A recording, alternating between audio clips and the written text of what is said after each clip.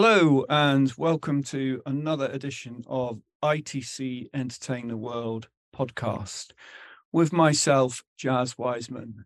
And today, as always, I'm joined by my two Minkies, Rodney Marshall and Al Smudge. Hello, guys. How you doing? Evening, Jazz. Well, thank you. Yeah, hi Jazz, all good. I've had me minky nuts. As you've probably guessed from the music you've just heard, today we are talking about the film Return of the Pink Panther. This is quite an interesting ITC film because in the run of the series of Pink Panther movies, this is the only one that came under ITC stewardship. It was produced and released in 1975, sort of after the run of Lou's big successful TV hits of the 60s and early 70s. And it was part of his move into the world of film production. Now, we've talked about a previous Blake Edwards movie here on our podcast, The Tamarind Seed, which we all thought was very much underrated and came in for a lot of unfair criticism. We think it's worth another shot. I think the same's probably true here with Return of the Pink Panther. If you buy the DVD, or I should imagine now Blu-ray box set of all the Pink Panther movies, you'll notice that this one is omitted from that collection. And that's because MGM and United Artists, who collaborated on that DVD set, they haven't ever licensed this back from ITC. So every time you see a DVD or Blu-ray release of this film, you know it's kind of a standalone. And I think it's quite an interesting movie. There's a long history of the Pink Panther, the whole project that we should really discuss now at the start. There've been two very successful Blake Edwards, Peter Sellers, Henry Mancini, that triumvirate. There's the Pink Panther itself and A Shot in the Dark. But there were some other movies that were nothing to do with those guys made in the 60s. So it's kind of got a very strange tapestry, this collection of films, hasn't it?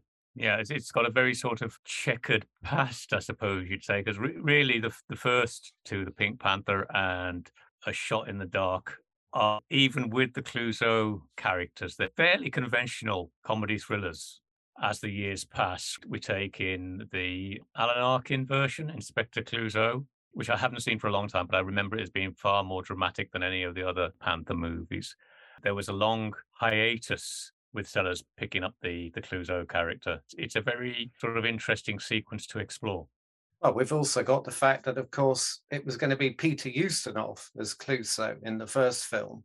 And in Henry Mancini's autobiography, he points out that Sellers only arrived in Rome on the Friday and they were beginning filming on the following Monday. And so Sellers and Edwards only had 3 days to talk through what they were going to do with the character, to do some rehearsing. There can't be many sort of movie scenarios where you've got a dramatic last minute change like that. And then, of course, the second film wasn't going to be a Pink Panther film at all and wasn't going to involve Blake Edwards. So it was going to be Peter Sellers playing a sort of magistrate in an adaptation of a sort of French theatre play. And Sellers wasn't happy with the script. Edwards was asked to take over, and he said he'd only do it if he could turn it into a Pink Panther film. So there's all sorts of bizarre things going on, isn't there? Also, to add into the mix is that film The Party, which again is Blake Edwards, Henry Mancini, and Peter Sellers, which it's kind of got a lot of Pink Pantherisms in it. You can't sort of look at these movies without even thinking or mentioning that film. As you implied a moment ago, Jazz, the bedrock of all of these movies, including The Party, is that triumvirate of Edwards, Sellers, and Mancini, because obviously the familiarity of the music, the theme tune, is known worldwide. And so much of these films rely on Mancini's music. And then you've got that really sort of taut relationship between Sellers and Edwards, which what you see on screen travels that really fine line between perfection and disaster because of the way these two men worked. And I get the sort of feeling that Mancini was very much a more calming influence. Yeah, no, I think very much so. He says again in his book that at the end of a day's work, Edwards would come up to him and he'd say to Blake, "How did it go?" And he'd say, "Oh, don't ask."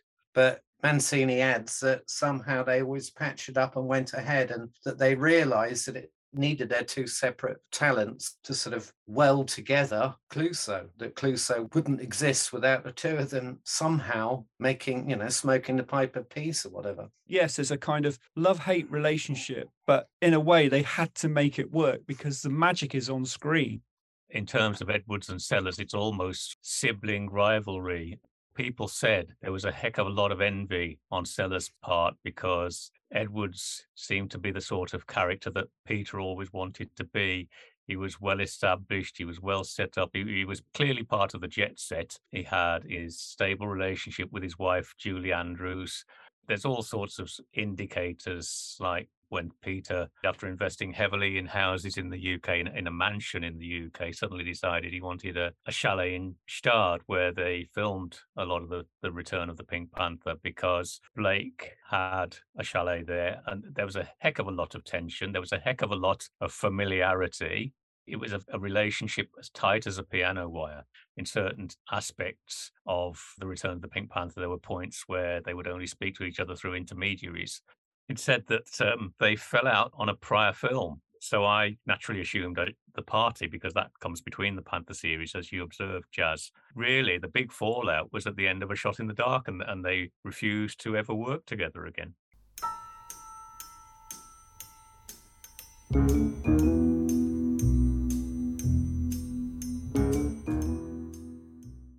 We mentioned the tamarind seed at the beginning there. Now, this movie, The Return of the Pink Panther, came around partly because of the film The Tamarind Seed. When Lou was trying to get Julie Andrews on board to do something for ITC, and obviously eventually he got him to sign up, so she did the Julie Andrews Hour, and she did a TV special, and of course she did the movie that we were talking about. Part of that deal was that with her husband, Blake Edwards, they could have a multi-picture deal. And that didn't kind of quite work out, did it? No. Well, they did The Tamarind Seed, which didn't achieve what they all wanted it to achieve. Edwards had a second film lined up to be financed by ACC, ATV, whoever, ITC. But the film he wanted to make was something called Rachel and the Stranger, no doubt probably featuring his wife again, because this was his big thing. And it was going to be set in Alaska, and Lou absolutely hated it. So Lou, scratching his head as to what to do, offered Blake Edwards a buyout on the second movie. And Edwards initially accepted that. But then 24 hours later, he turned around and said to Lou, "Look, I've got to have another film." The logic being that if he had a buyout, people in Hollywood would assume that The Tamarind Seed was so bad, he'd been dropped effectively, and that would do his reputation no good. So he was desperate to have something else to make. That ends up being the film we're here to talk about. But again, I mean, we've talked so many times on these podcasts about how Lou Grade manages to do the impossible. We talked with the Persuaders about the fact that Tony Curtis's agent had said, "You'll never get him to do TV." And Lou Grade sort of on the next flight out there, and he's persuaded him within an hour of meeting him. And we've got a similar thing here, really, because everyone was advising him, don't do this. You'll never get Peter Sellers and Blake Edwards back together. Even if you do, the film will be a disaster. And once again, Lou Grade ignores the noise and sort of goes with his gut instinct, doesn't he? Yeah, and I think there he probably enjoyed the two, what I call original real films, not the ones that were sort of after by other directors and starring different actors, because I know you described them as kind of standard sort of comedy capers, Smudge. But I think for the time, again, I quickly watched them just before we came on to this, and they've got that 60s magic in the way that they look. I'm sure it's in the film stock. I'm sure it's in the lighting. I'm sure it's in the set design. It's all of that. When you look at it, and you can't help but warm to it just because of all of those things. And actually, they are funny. And there's some great stuff in both of those films and great supporting casts. I think they're a little bit more than a kind of a run-of-the-mill comedy caper. I think they're pretty good movies, to be fair. No, when I say routine, I didn't mean sort of routine in that matter-of-fact way. I meant in terms of There's more drama and more plot when you compare it to the one that we're going to talk about. Pink Panther is a wonderful 60s caper movie. Like you say, it's a riot of color. There's something in the stock, there's something in the design, the brightly colored party sequence and all that.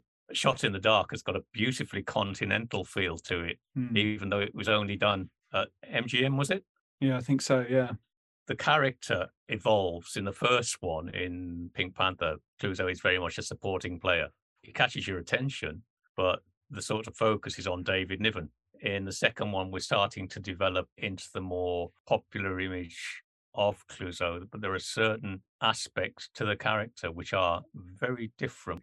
I think even though those first two films are only a year apart, for me, Shot in the Dark is far closer to the return of the Pink Panther. In the sense it's introduced all of those main characters, Dreyfus, Francois, Cato. We've already got quite a lot of slapstick going on, in the best sense of the word.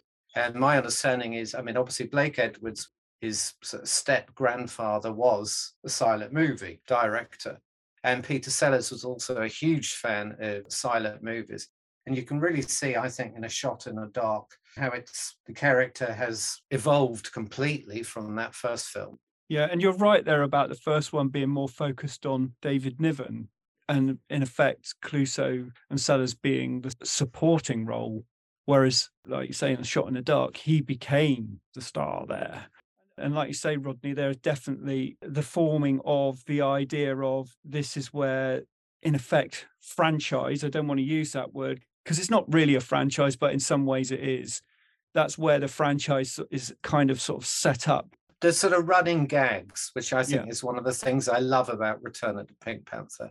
You've already got those. I don't know how many times Clouseau is arrested in A Shot in the Dark outside the prison for sort of being a balloon seller, street artist, hunter. And then, of course, he's arrested for being nude at one point. Those sort of running gags. You finish A Shot in the Dark and you do wonder, where do they go from here? Because it's already quite slapstick. To borrow from jazz and use the franchise term, A Shot in the Dark is to the Pink Panther what Goldfinger was to the Bond. It's the template. But the other side of that coin is, as Rodney has observed there, where do you go?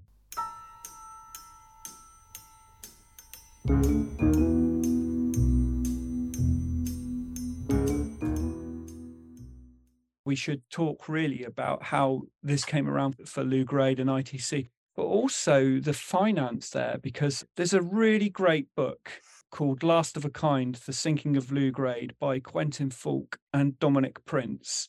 And it came out, I think, in the mid-'80s. And it's got quite a bit about the Pink Panther in it, because it's predominantly about Lew's step from television into the film industry and how basically that sunk ITC. And that's obviously a long, long story that we're not going to go into.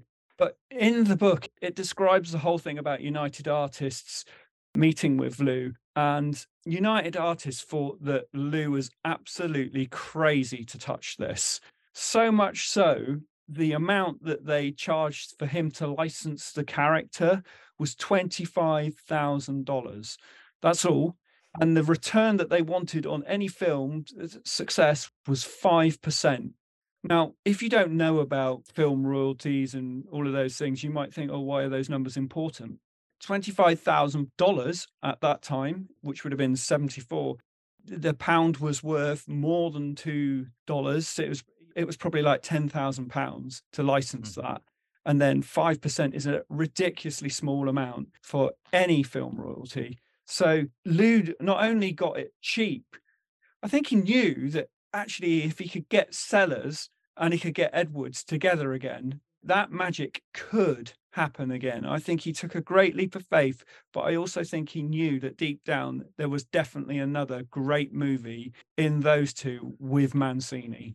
Fortune played a major role in this because Peter had a string of films hopping from film to film to film, some of which weren't even theatrically released. They had things like The Party, I Love You, Alice B. Toklas, The Magic Christian, A Day at the Beach, Hoffman, Girl in My Soup, Where Does It Hurt, The Blockhouse, The Optimists, Soft Beds, Hard Battles. And then he finished the run with a couple of sort of goon show style films, Ghost in the Noonday Sun and the Great McGonagall. So Peter was long past his zenith. He'd really hit his nadir. So Peter was up for something, and Blake Edwards, similarly, he'd had things like Darling Lily, which had been quite the flop, The Wild Rovers, and unfortunately, The Tamarind Seed. So everybody was wanting to raise their game. So that made them fairly viable to Lou in terms of offers to be made.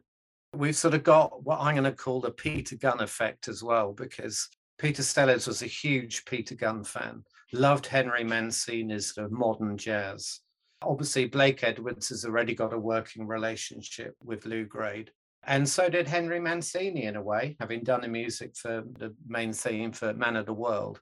In a weird way, Inspector Clouseau is almost a bit of a modern take on Peter Gunn. Here's this inspector for a new decade now who malfunctions in all the way that Peter Gunn works well. Somebody actually said that in creating Clouseau, Blake Edwards was basically sabotaging his own hero, this Peter Gunn figure. So I think you're probably spot on there, Rodney.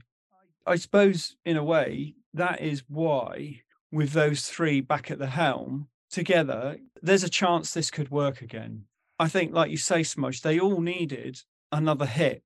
I think when Blake Edwards had seen Lou and got his chance to do his second movie, which obviously became this, Lou had sent him away. He'd been at the Julie Andrews show and he was sort of hanging around and sort of interfering and sort of getting on directors' nerves and things like that. So Lou had sent him away and sort of said, develop a format. And from what I read, the plan was that they were going to make a mini series of the Pink Panther.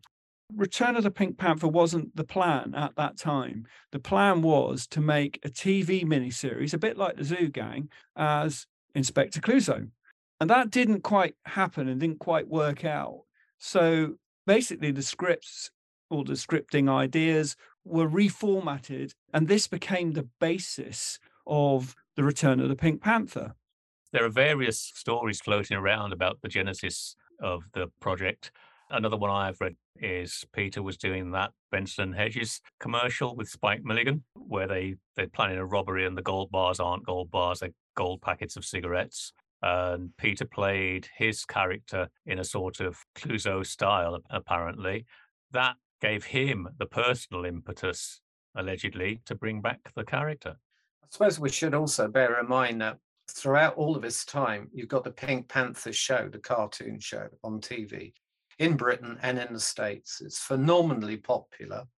And of course, it's the first cartoon, The Pink Think, which is the only Pink Panther film that wins an Oscar.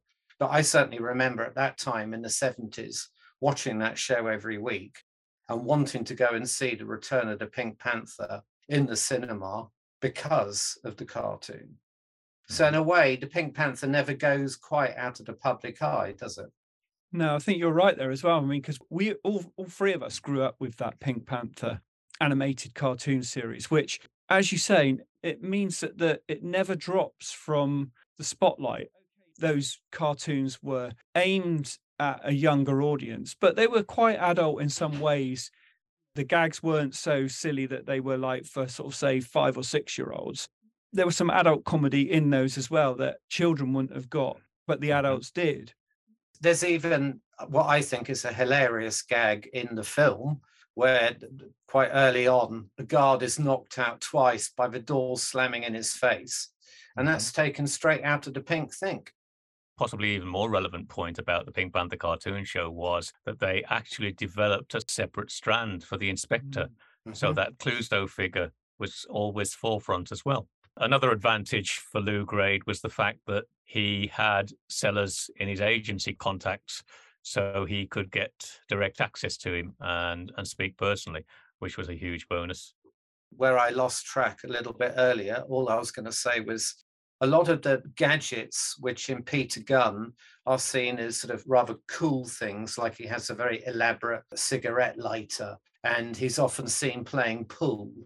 All of those things are things that become part of Clouseau's malfunctioning. So he sets fire to his raincoat with a lighter. And we have the disaster with the pool table where he rips the whole of it up. And I think that's sort of what I was sort of talking about earlier.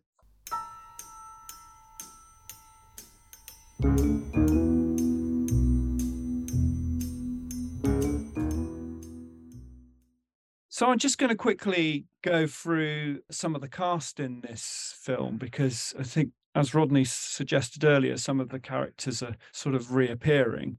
It's a sensational cast. Obviously, besides Peter Sellers, we've got Christopher Plummer, Catherine Schell, who I think at that time looks sensational and is superb in this film. Herbert Lom, who's always good. Peter Arne, who's another one of our ITC favourites. Peter Jeffrey, Georges Aslan, David Lodge, who doesn't have many scenes, but when he does, he absolutely shines. Graham Stark, Eric Pohlman, Andre Moran, Birkwood, of course, as Cato, Victor Spinetti, John Bluthal, Mike Grady. I mean, when you look at that cast, and we talk about these people a lot, that's a very, very strong cast. David Lodge had been in the previous one as the gardener and now comes back as the chauffeur, which I thought was lovely because that's not a reoccurring character, but it is a sort of nod and a wink, isn't it? As you say, there's some good, strong ITC casting here and some nice stereotyping that works basically for this film. Do we know if David Niven was asked if he wanted to reprise the role of Sir Charles Lytton or not? I can't find any evidence anywhere of that. Been trying in reading in books and stuff, but absolutely nothing. And of course, Christopher Plummer will have been known to Julie Andrews because of The Sound of Music. So it probably, if David Niven was unavailable, that might be where the link came from. She might have just said to Blake Edwards, "Oh, have you thought about Christopher?" We don't know. I can't find anything anywhere with that, sadly. But I think Christopher Plummer is brilliant in it. Do we know if Sellers had any sort of finger in the script or script approval? Again, I can't find anything on that. All I can find on the script was, as I say, it started out as a mini TV series that got sort of rejected, but some of the sort of skits in it made it into the film. So I imagine between Blake Edwards and Peter Sellers, they probably worked around the script. Rodney was asking before we were on air whether the Alan Arkin Inspector Clouseau was part of the franchise, for want of a better word. Yes, it was, because it was still produced by the Mirisch Corporation, even though Sellers and Edwards weren't available to do it.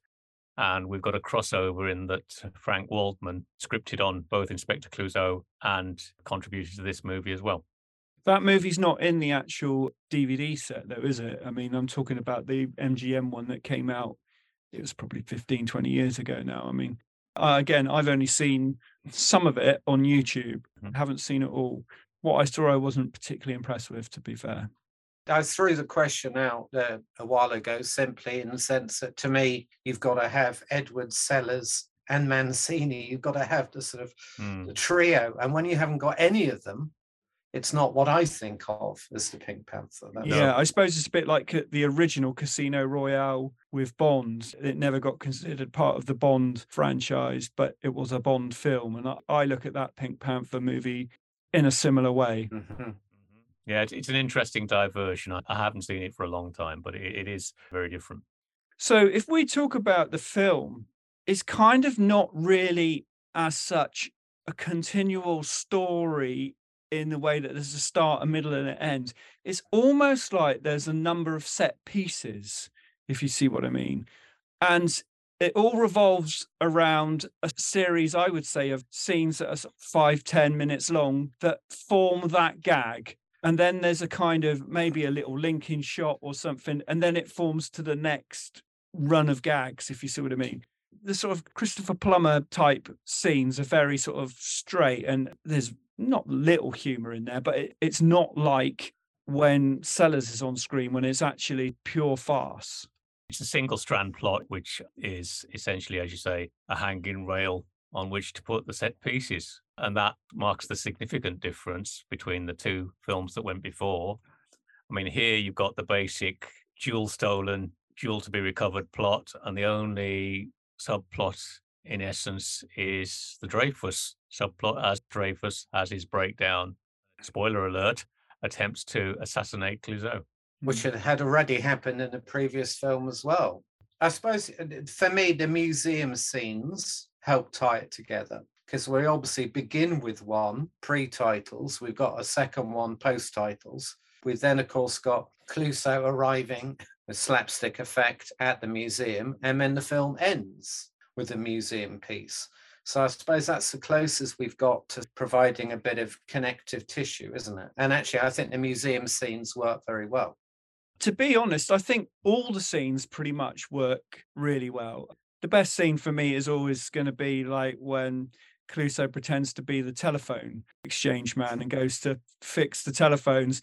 And that whole running sequence of that he breaks the doorbell and then Catherine Schell answers and Catherine Schell cannot keep a straight face. And that is her genuinely. She admits in, I can't remember, it was her autobiography or somewhere, it was an interview. She was actually pissing herself laughing. She just could not keep a straight face with Sellers at that time, at that scene. So Blake Edwards kept it in. And then, he goes into the office and he kind of wrecks the office and then listens in to Catherine Schell and David Lodge on the phone, but making a fake sort of plan and stuff.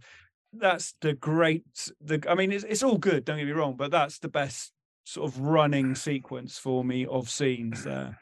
With quite a borrow off Laurel and Hardy. Oh, immensely, yeah. I mean, particularly the doorbell, which I love. And then having tried to wrap it all back up again, he just cuts it off anyway. So it's going to be totally useless.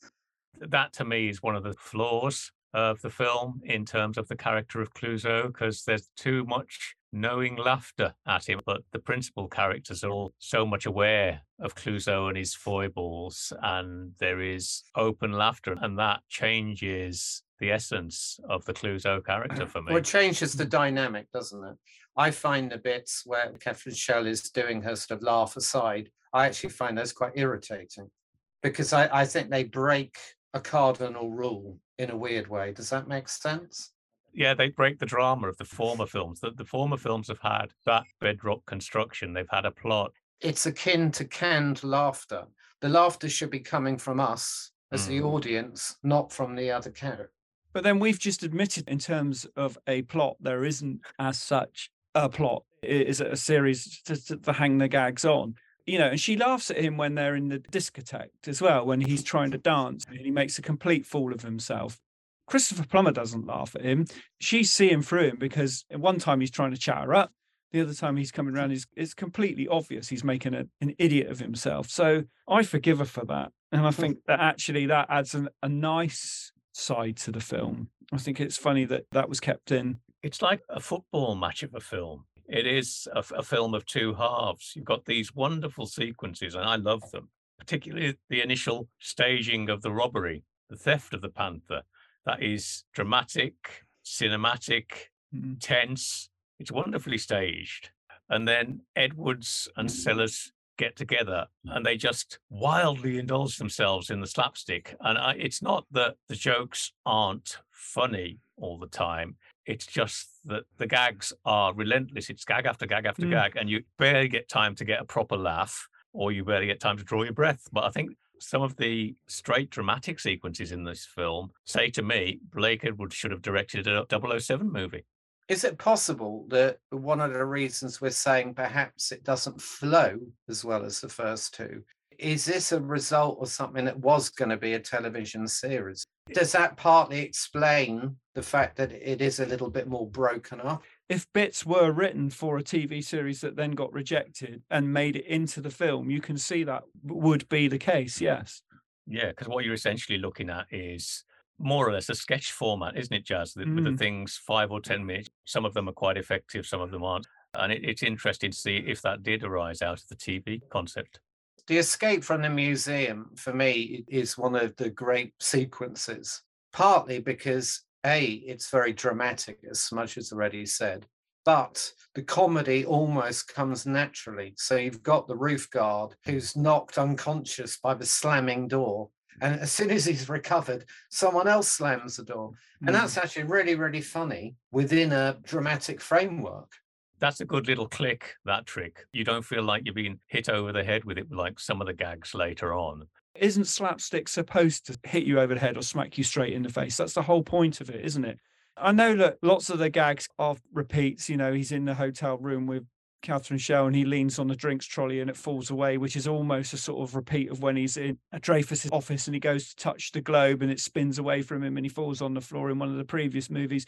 That's kind of the nature of what slapstick is. This is the thing, but like I say, the bang, bang, bang, bang machine gun nature of it doesn't always allow for the laughs that the material deserves. I think what we do have in the way of humour here, which is far better than the previous one, is we've got a lot more verbal humour. We've still got the visual gags, but we do have an awful lot of verbal ones as well. We've got a lot more of Clouseau's strange pronunciation of things, whether it's Minky or Room or whatever else. I do enjoy things like Follow That Car, and the guy just runs after the car. Or Do You Know the Way to the Palace Hotel? Yes. And the guy walks off. The Palace Hotel is a cracker, and that's where it should stop. You shouldn't move on to another gag for a few seconds. That one sinks really well. And there are some little gems, like the brilliant bit where Kato suddenly emerges from the freezer. That's a wonderful bit of comedy. And again, Mancini plays his part in that because, of course, as soon as Clouseau goes into his apartment, we've got Oriental music playing. We're being warned what's going to happen. But of course, the last place you expect is him emerging from the freezer, isn't it? There are some lovely bits in terms of what we've talked about in the pods previously, the ITC action adventure stuff. There are some lovely little touches of that sort of thing in here as well. A lot of that comes down to Mancini and the music, like the initial raid sequence. The music drives the sequence because there's no dialogue. And there's some lovely stuff like when Catherine Shell's character Claudine arrives at the airport to be picked up by David Lodge. That is a beautiful little sequence. The image, the music work together. And that's almost like it was in the early 70s ITC film television series like The Persuaders or The Zoo Gang, isn't it? Or it could be in Return of the Saint. It works that well. It's just such a Persuaders feel. And like when they arrive on the train, as the train pulls in, you get that nice little Mancini theme, and things open up so much when you come onto location. And there's some great location stuff in this film. The street scene at the start where the blind guy is to watch out for the robbery, you know, that all of those little location sequences are just fab.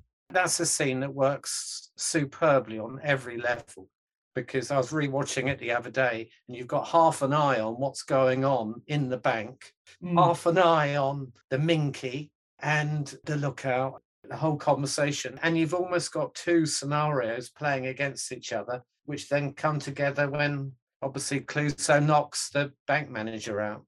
Yeah, it's brilliant, that sequence. I can remember when I first watched it, you didn't realize it is well constructed in terms of it's a slow burn sequence. You suddenly realize something else is going on behind the accordion player.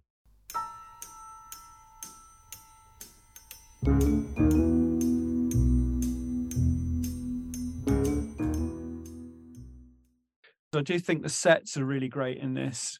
There's obviously the hotel set, there's a museum set that we talked about.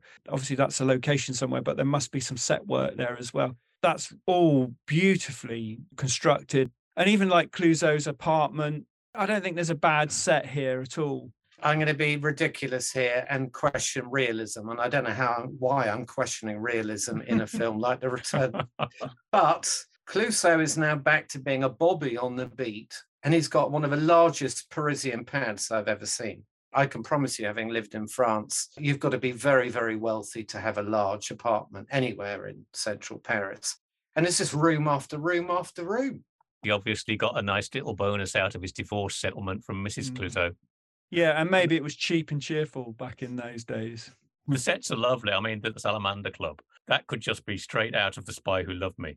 That is such a beautiful setting, whether it's a location or a set. The production designer, Peter Mullins, is one of our stronger ITC connections in this movie because he worked on Sword of Freedom, William Tell, and The Invisible Man. And the sets really do make a lot of the film.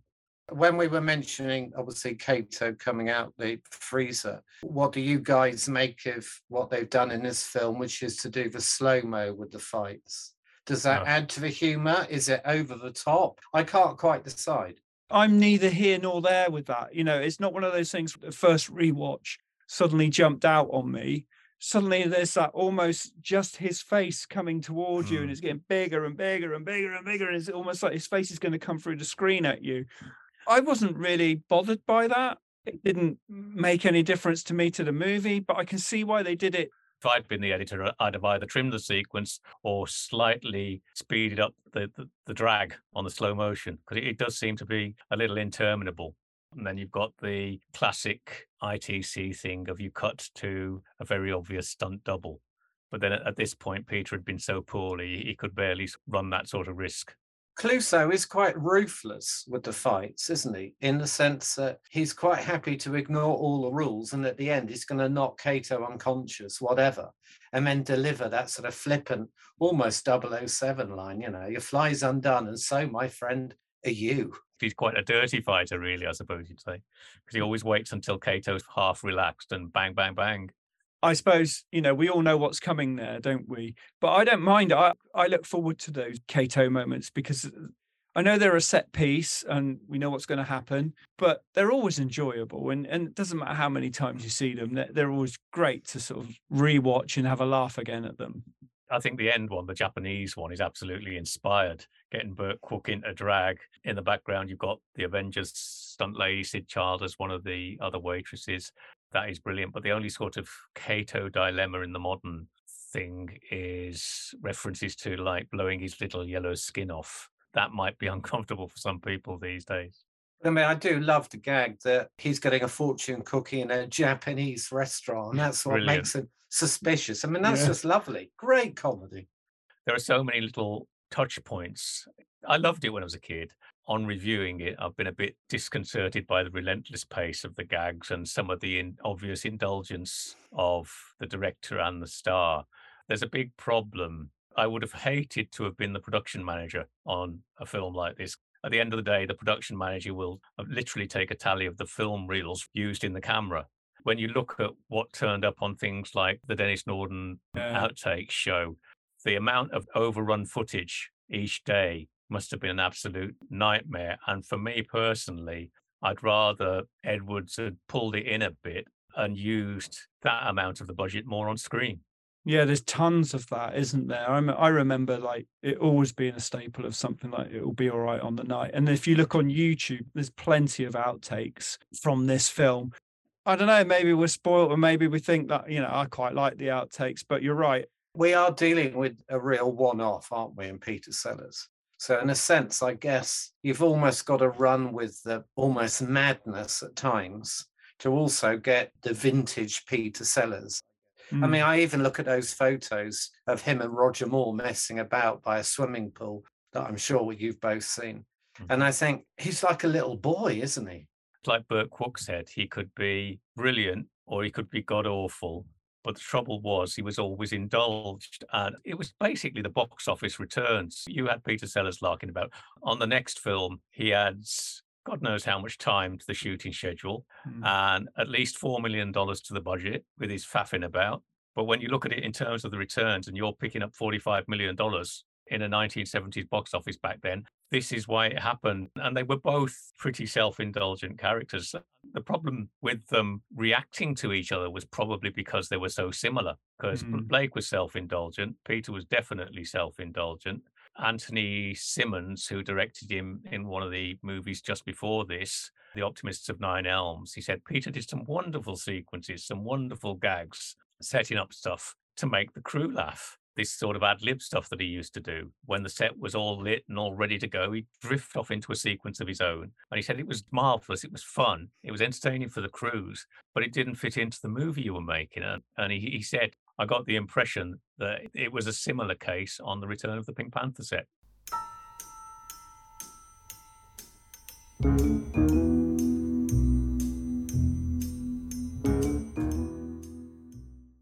I think we should probably talk about those opening animated titles, because obviously where we talked about the animated TV series, there's a clear nod to that in those opening titles.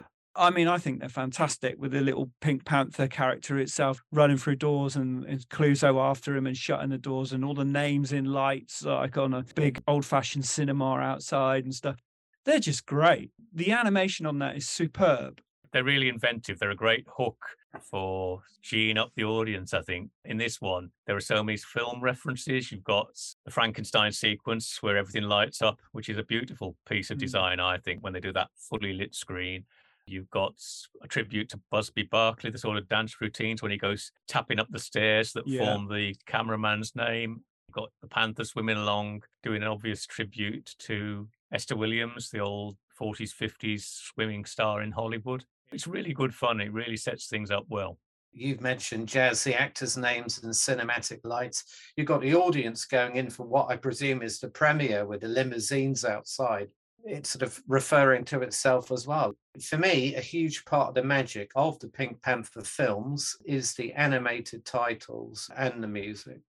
Is it worth mentioning here, and it is a piece of trivia, that piece of iconic music, which became a big hit and almost won Mancini an Oscar for the first Pink Panther, that wasn't designed originally to be the main title's music. That was meant to be Sir Charles Lytton's little pieces whenever he's gone into thief mode. And when Mancini found out that there were going to be animated titles for the first movie, and he looked at these frames of the Pink Panther tiptoeing around and he thought, Sir Charles Lytton's music will be perfect for that.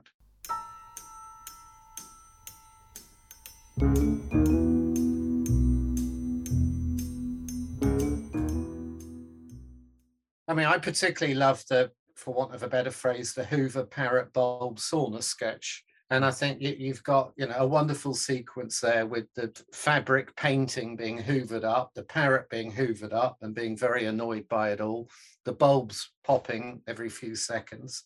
And the sauna part for me is just hilarious because you've got this bellboy now involved who, if I remember rightly, Clouseau has told him earlier, if you carry on this good work, you'll become a bellman. And they're both sliding around. But then to me, what really makes it funny is that obviously Catherine Schell's character is sliding around when she goes in there. For me, that's where slapstick works so well. And you can imagine Chaplin almost in a similar scene.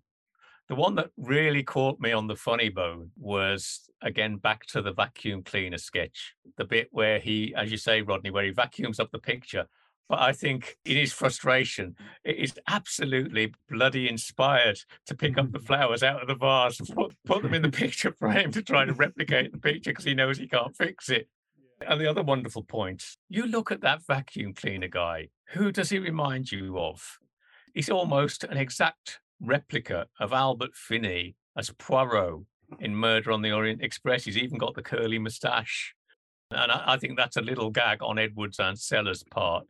Some of sort of action adventure sequences are really quite like some of the ITC series, though, because I've been thinking about it and like the whole sort of break in right at the start of the movie after the titles have run, where they break into the museum. That really reminds me quite a bit of Room in the Basement, of Danger Man, of all that sort of shot at night time where he's all in black and stuff and shimmying up drain pipes. There's quite a few ITC action and adventure type things going on within this movie. You've got the classic, always appears in any action adventure series from ITC, the classic detour when the truck is diverted with Christopher Plummer's character in it. You've got that lovely sequence where they take him out into the middle of nowhere. He's about to be ambushed, but he beats the ambush. There's some lovely high angle photography, again, very what we've become used to with the action adventure shows. In terms of ITC, you've got some classic stereotyping. You've got Peter Arne as Shaki, the chief of police. There's nobody who could do smooth villainy like Peter Arne, and that lovely low-key speech at the end where he's going to come and shoot Lord and Lady Lytton. You've got the fat man, Eric Pohlman. I mean, in every ITC series you've ever seen him in, he's always had that moral ambiguity, and when you first see him, you never know which side he's on, and it is played to perfection here. So I think there's a lot of connective tissue between the ITC produced film and the ITC produced TV shows.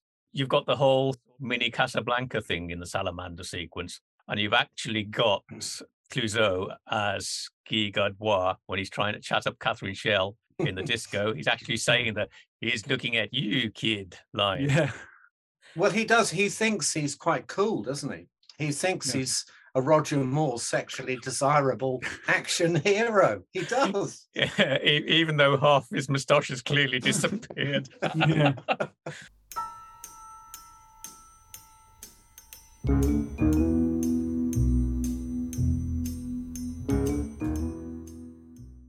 I think we should probably talk about the critical response and the box office success. Now, I was reading about the launch for this, and Lou Grade set up this huge summer bash in Gstaad, and it cost him £250,000. He'd invited the likes of obviously Sellers and that, but he had Julie Andrews, Richard Burton, Elizabeth Taylor. Henry Mancini and his orchestra played at this launch, and 250 press people from 18 different countries were flown in for this, and they all had like presentational suitcases with things like Gucci scarves and ties and perfume, Adidas sportswear jackets, Moet champagne, Pink, of course, and watches from Fortis. And Lou made this incredible speech where he sort of said, I have made 10 pictures in the past 18 months that have all been successful. None of them have lost money, and they won't lose money. I ought to be on the All Winners show of New Faces. And that's obviously a reference to his ATV New Faces show. It was no expense spared to really push this film with the journalists. You know, it seems quite amazing at the time that he did that. The thing is, of course, it's ever Lou. This is probably pre-funded because don't forget, he's already sold these two Blake Edwards movies to the American networks, which was quite a sort of radical move back then, putting on a sale before you'd even got them into the theatres. There's a lovely little actors' one-upmanship story relating to this big bash. It's from Victor Spinetti. Now, Spinetti said, at great expense, they reproduced the interior of the Palace Hotel reception back in the studio because he was meant to have several other sequences with Clouseau, him as the desk clerk and Clouseau in all sorts of catastrophes. The room on fire, the room flooding, which we saw eventually in the bathroom sequence. Spinetti points up that these sequences were actually made, but in final film, they didn't make the cut. So Spinetti obviously was a little upset about this, and he went to the big party that you've just mentioned that Lou threw. He was a personal friend of the Burtons, which is how come the Burtons attended the party. They went to their chalet bemoaning the fact that his scenes had been cut, and they were quite angry. They were saying, oh, Peter got you cut. So it was basically a case of, right, we'll have him. We'll come down, and we'll attend the bash as your guests, and we'll show the bugger, basically. So they did this, and there was a big fuss with Sellers because Elizabeth didn't like the volume that the band were playing, and there was a bit of an altercation. But Spinetti stuck by Richard and Elizabeth. And so, of course, the next day, all the headlines come out, all the photos come out, and all you can see is Burton and Taylor. That's all the press were interested in. Victor was tagging along with them. He wasn't even featured.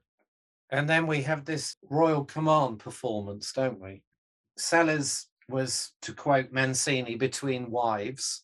And so when he received his invitation, it was just for him, not with a partner, which annoyed him. So he didn't attend it. And Henry Mancini says in his book that Prince Charles made a bit of a joke of it, took on his most princely voice, making fun of himself, and said, the next time I shall command Peter Sellers to be there.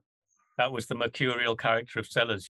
One thing I got from reading Mancini's book was he considered Peter Sellers to be a genius, maybe a tortured genius, but he said his voices were so good, you'd be in a hotel lift with him, with some other people. The other people would get out, and Peter Sellers would carry on their conversation in their voices, and Mancini was turning around looking for them.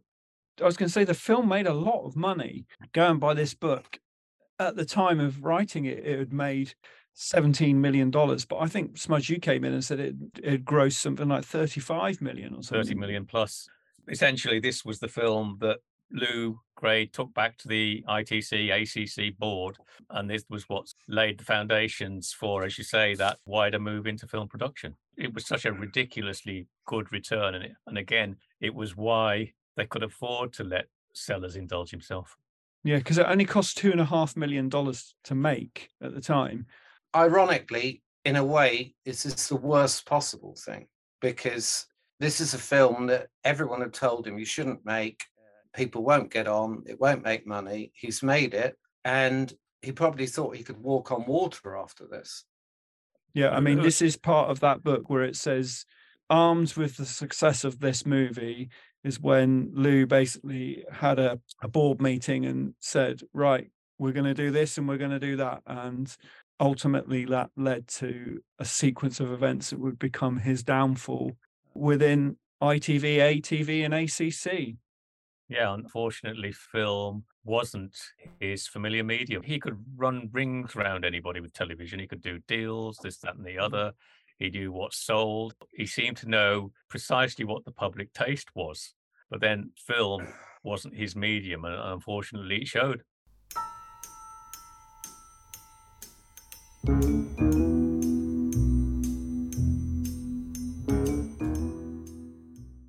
I thoroughly enjoy this film. I watched it 2 or 3 times even before we fully committed to this podcast, and then I've watched it 2 or 3 times since. I mean, it goes by so quickly. It's a riot of laughter for me, and I just think, like, go with it if you've got 90 minutes, because it's not very long. Sit down and just let yourself go away and really enjoy the fun of it, because at the end of the day, it's a film that's supposed to make you laugh. It's not a serious film at all. Just let yourself be indulged by the madness of Peter Sellers and his brilliance. This is how well that film moves, because you said 90 minutes. It is actually just shy of 2 hours. The one thing for it, because I've said that the gags are bang, bang, relentless. The one thing for it is it's really paced well. There's some nice nuggets of humor, but the action and adventure sequences really stand out to me. I don't think you could get a better opening sequence than that robbery in a 007 movie of the period. If you're prepared to indulge yourself with Blake and Peter's self-indulgence, it's an absolute riot. It does move fast, and on the whole, if it was on, I couldn't turn it off. I agree with both of you. I love the verbal gags. I love the visual gags. And there are probably loads we haven't mentioned, like the revolving door in the hotel. I love the fact that it is a wink at silent movies, which they both had a great love for. And I have a huge love for silent movies. And I do love the fact that you have got that sort of ITC style action adventure and this wonderful slapstick. And even though some of the humor maybe works better than other bits, I think it's such a wonderful watch. I think you have to be in the right mood. That might sound a strange thing to say, but I've watched this film once when I perhaps wasn't in the right mood and sat there and thought, oh, it's okay. But if I sat down it wanting to be entertained and wanting to laugh, I've actually cried once watching the parrot bulb sauna scene. I was in tears. That bulb sequence, that seems very sort of Laurel and Hardy to me. And another little nugget that tickled me was the fact that at least one of the vans goes into the swimming pool. It's an Acme van, like the Coyote in Looney Tunes. That did rather tickle me. One thing that I would say is this is crying out to be properly digitally restored, because I had the DVD of it and I thought, oh, I'll buy the Blu-ray. And to be honest, the Blu-ray is hardly any better. We've been spoilt with our podcast where we've been looking at ITC shows like Randall and Hopkirk and Department S and Man in a Suitcase and Persuaders, but they've all come out on Blu-ray and they look sensational. That's the one thing that lets this movie down. It is in desperate need of a proper restoration and a proper Blu-ray. That would be my only thing. But anyway, it's been a fantastic chat with you guys again. Thank you so much for joining me on the ITC Entertain the World podcast. And thanks for listening, and we'll see you again in the near future. So from me, Jazz, it's thanks and goodbye. Yeah, and from Minky 1, goodbye. And from Minky number 2, it's goodbye as well. Thanks for listening.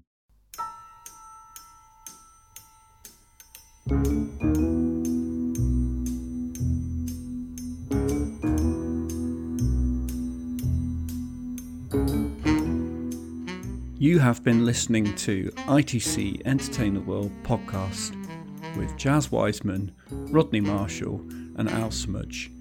It was a Bitter and Twisted production for the morning after.